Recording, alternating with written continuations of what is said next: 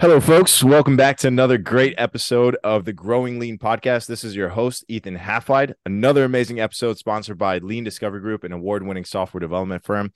I am so happy to be here with Eric Miller, who is the owner of Eric Miller Consults, which owns New Mindset Academy and Owner's Ally. Please tell Oh, the, yeah. the audience more about what you do. Well, got in business 12 years ago. I was working in the financial services industry and a lot of disruptions that were happening back then. And I decided, you know what, it's time to launch my own thing. I really love the strategic business planning aspect, and it kind of was getting more on track to where I really wanted to be, which is today is helping mid-level managers and organizations with cultural things that they have going on within their organizations. Awesome. Awesome. And then, so you were in financial services and that was your segue into coaching. What made you want to do coaching? Did you just always have kind of that personality? Well, I did the consulting. So I was with the bank organization I was with for 8 years. And Mhm. we had a lot of opportunity there to help organizations figure out where to trim costs and where to grow other areas of their business. But I would see a consistent issue with these leaders, these either CEOs or entrepreneurs or mid-level managers that I was working with. And that was the mindset shifts. So whether it be an emerging leader getting into a CEO role, or whether it Mhm. be a professional getting into a mid-level role, I was seeing a lot of the similar things happening, that they took some preconceived ideas about how to view the world and brought that into their business role. And it was really wreaking havoc on their advancement and actually in serving. Okay. It's funny. I think personal growth as a leader is professional growth, right? Like that's what it boils down to. Would you agree? Yeah, they go hand in hand for sure. It's they're usually, human psychology is that we run from pain towards pleasure. So unless there's enough pain in a behavior, as far as you're getting the ramifications of that, then people don't change behaviors. So the Mm, personal biggest developments happen when I get an executive coaching client that I just brought one on that they just went through a major divorce. So mm. this is the fourth divorce. The person's 30 years old, fourth divorce. Fourth. Wow. Okay. So, and there's some trends here, so patterns here that emerge, and it was carrying over into their business life as well. So when there's enough pain, then people do make the change. So my role is to disrupt those patterns, and that can be in organizational awareness, social awareness. We're really big into that right now as a result of what's happened since COVID back in 2020 and all the other things that have happened in the United States. Wow. Yeah. That sounds like coaching and a little bit of therapy, right? Maybe coaching is a little bit of therapy, right? It is. I'm trained. I'm a trained therapist and coach, several Oh, wow. different modalities. I get certifications every year to keep myself on top and the axe sharpened, so to speak. And there is therapy in my background, but I try to keep that away from the results coaching and consulting I do. Um, it, Therapy traditionally works with past issues. I do address some of those issues to help. Hey, what's the good takeaways from that experience, like the divorce? How can you leverage that experience in your business that will make you, if you embrace that challenge, it could help you to thrive and serve at a higher level? Absolutely. And now, stepping into it, and I call this the secret sauce question, right? And of course, you don't have to give anything away proprietary, but this is where we really want you to add value to the audience as if they're one of your customers, right? Sure. Walk us through your overall business strategy, your coaching methodology. Well, um, it just depends on the point of entry. We have several different. New Mindset Academy is the training and coaching. Eric Miller Consults is the consulting and the cultural advisement of how to bring in social awareness and diversity, DEI stuff that's happening, that's coming to the forefront today. So Hmm. it depends on the point of entry, really, but it really does boil down to, since 2020, two big factors I'm seeing over and over again, whether it be the consulting, advising, training, or coaching, and that's two things, and that's fear of uncertainty and early decision making. Mm. So two things I still see a lot of. We're having a slowdown in our economy right now. I'm talking to quite a few recruiters in that world, and they're saying there's a stall in hiring. So that puts individuals who are looking for a job into a spot. and also leaders, how do they grow their businesses when they're not hiring? Mhm. So that's where we go in. So what are these issues? So the best the best resolution for uncertainty is not to make false promises as a leader. The best way to do is to come up with a game plan for now. Figure out, okay, here are our next steps. Here's what to do next, and focus on that and not on the stuff you really can't control. Absolutely. Really Does good. that Really good answer? point. Mhm. Does that answer? Hopefully, it does a little bit. Oh, 100%. Yeah, 100%. Because there's the macroeconomics and then there's like the economics of your business, right? The unit economics. So that's a really good point. If the economy as a whole is slowing down, you kind of have to ebb and flow with it, right? We're all kind of experiencing that right now. Um, and now that brings me perfectly to the next question. How have you adapted to these changes over the years? Well, and it's a lot different conversation I had in 2011 with clients. So different, almost a different world than what we're experiencing today. So we've adapted to the needs. So I try my goal is to serve at the highest possible level. So that means me being as sharp as I can. I look for industry trends. I attended a Harvard Business Review event in the spring of this year. They had some big names. Astro Teller was there. They had the lady from Spanx. I can't remember her name right now off the top of my head. She's founded Spanx. She was at that event. So they're all talking about what's happening with AI. So it's going to transform our world. I know you have something to do with AI software. And that fear I mentioned earlier, fear and decision making, those two things, there is quite a bit, a lot of fear out there that AI will take over the world. And you can Mhm. certainly have that mindset and be freaked out and be stalled and not do anything with your business. Or here's the alternative: embrace it, learn about it, and leverage it.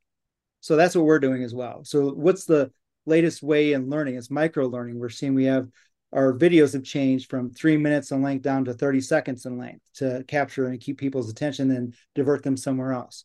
We have micro learning courses that will have one topic, for example, self blame is a big one we're seeing right now. Mm.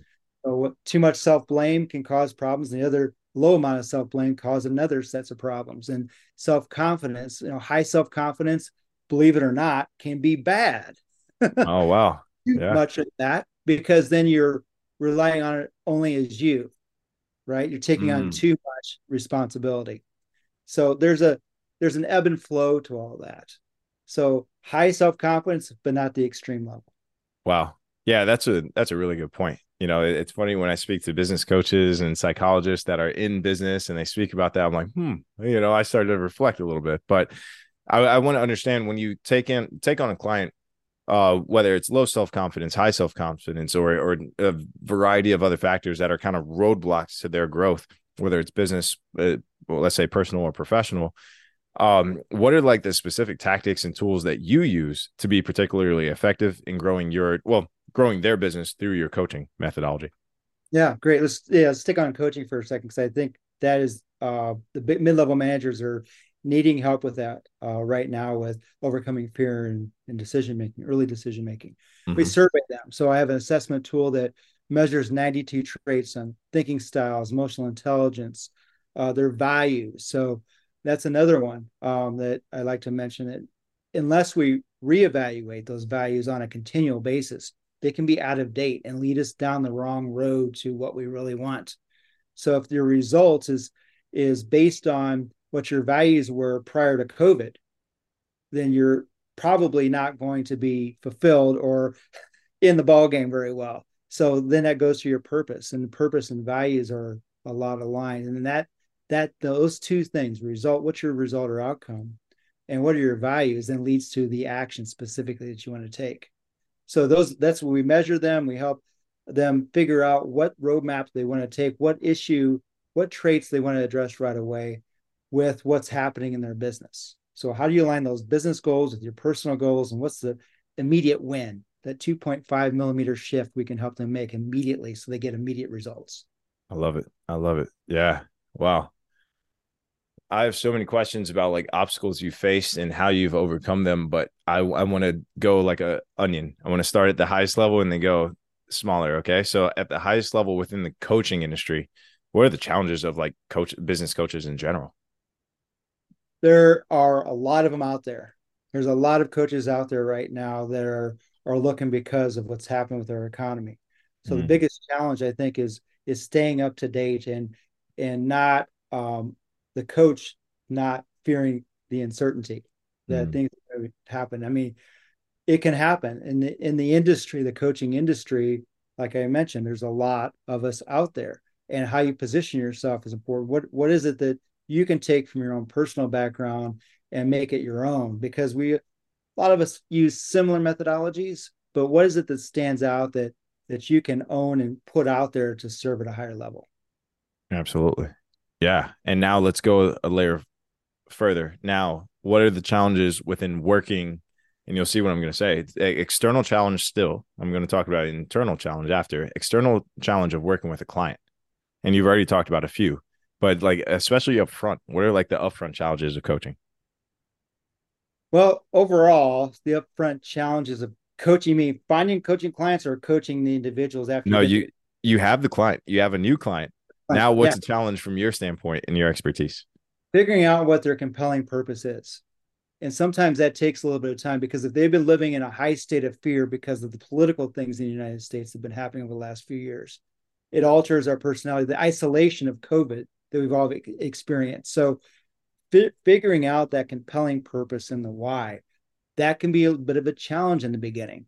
So the tools we use, the surveys that help us uncover the traits, give clues, but there's nothing like this. You Gotcha. have that interaction, building that trust and that synergy with a coaching client, that, hey, you can trust me with what you're going to say, because I'll use that. It's a vault, and that information is used to best serve you, the client, getting what they want. Absolutely. Absolutely.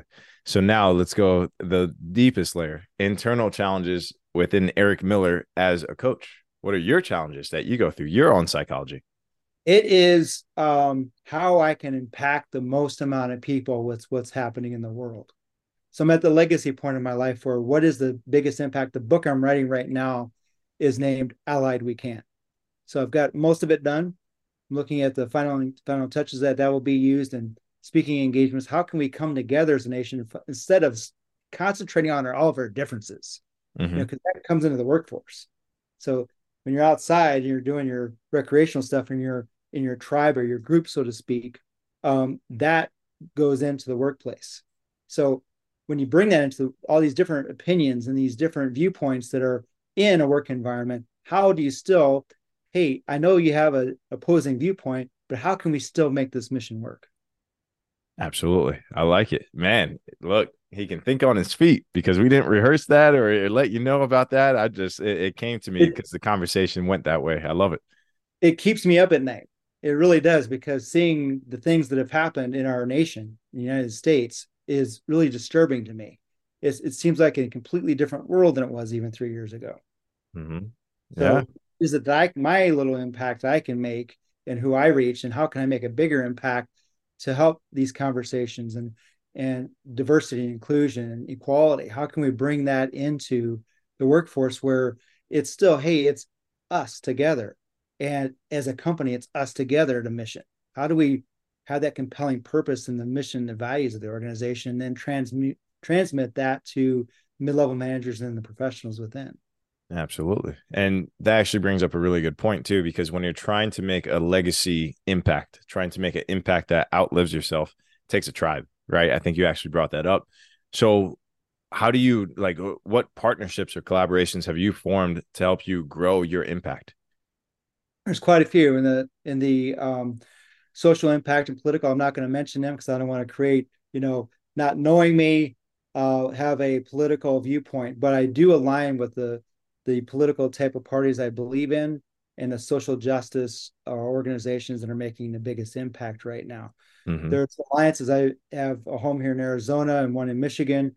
In both those locations in inner city Detroit, I have alliances with how can we make the biggest impact in inner cities to getting people back to work and helping Detroit recover. It's made a lot of progress. I was there a few weeks ago. We went to a Tigers game and we drove 7 mile back. I don't know if you know the area, but 7 miles is really rough. Mm. That Eminem wrote a song I about know 8 Mile. Yeah, just one block over, and it's the oh, same.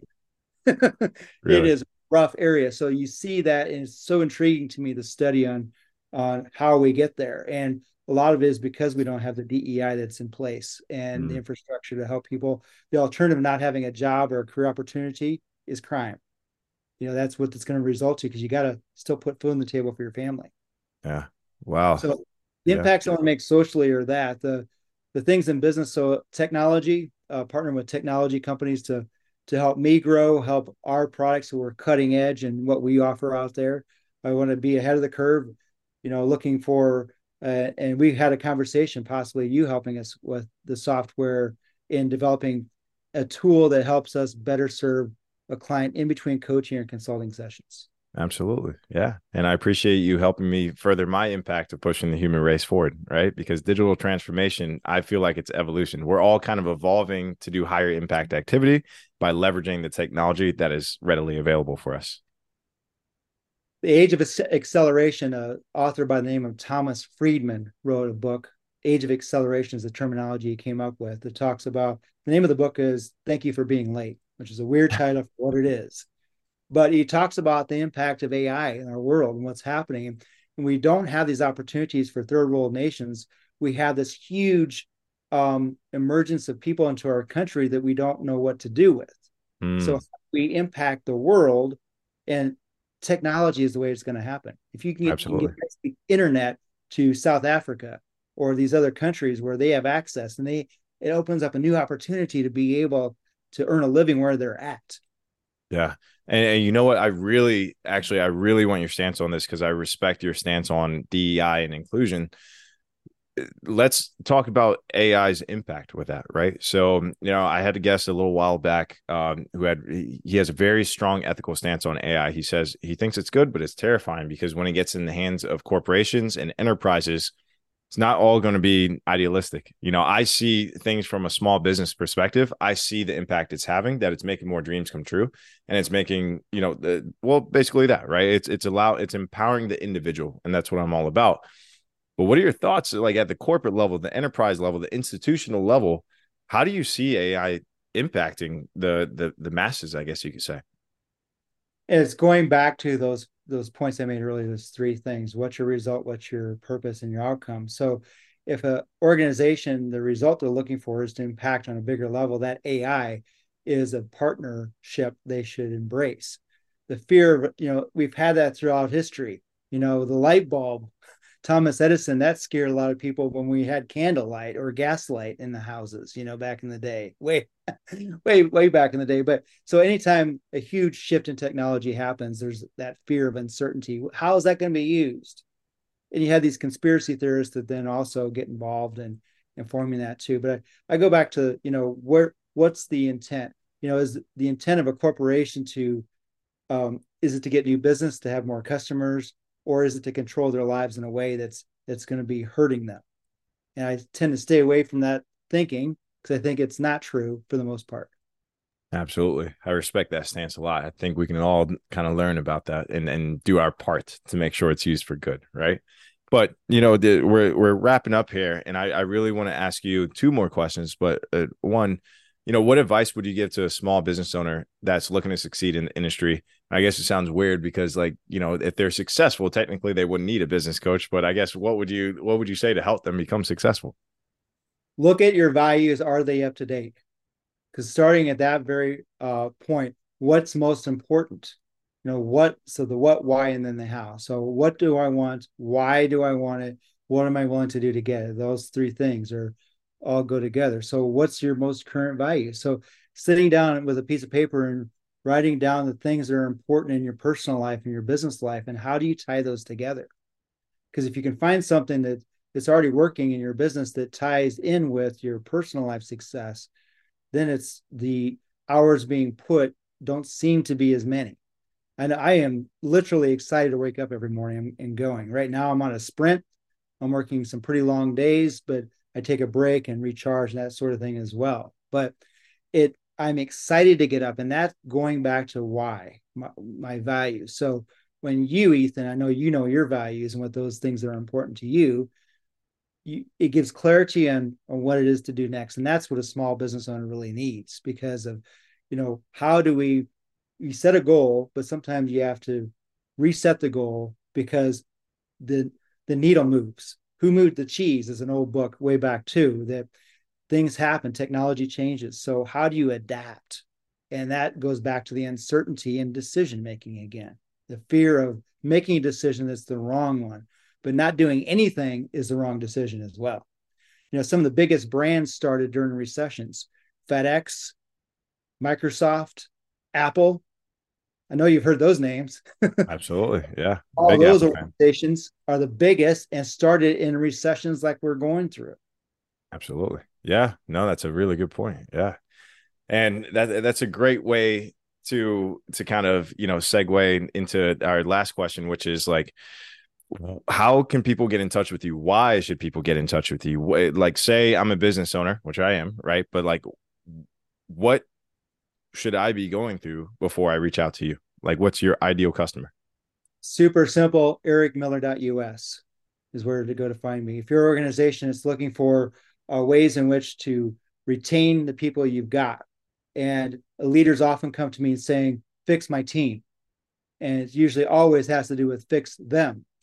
And no one's broken. So using that word fix is something that I hesitate in using. But it goes back to, what is it that you want to accomplish? And ericmiller.us, there's a lot of different, we'll learn about me and which way in which I could serve someone else to help them get what they want.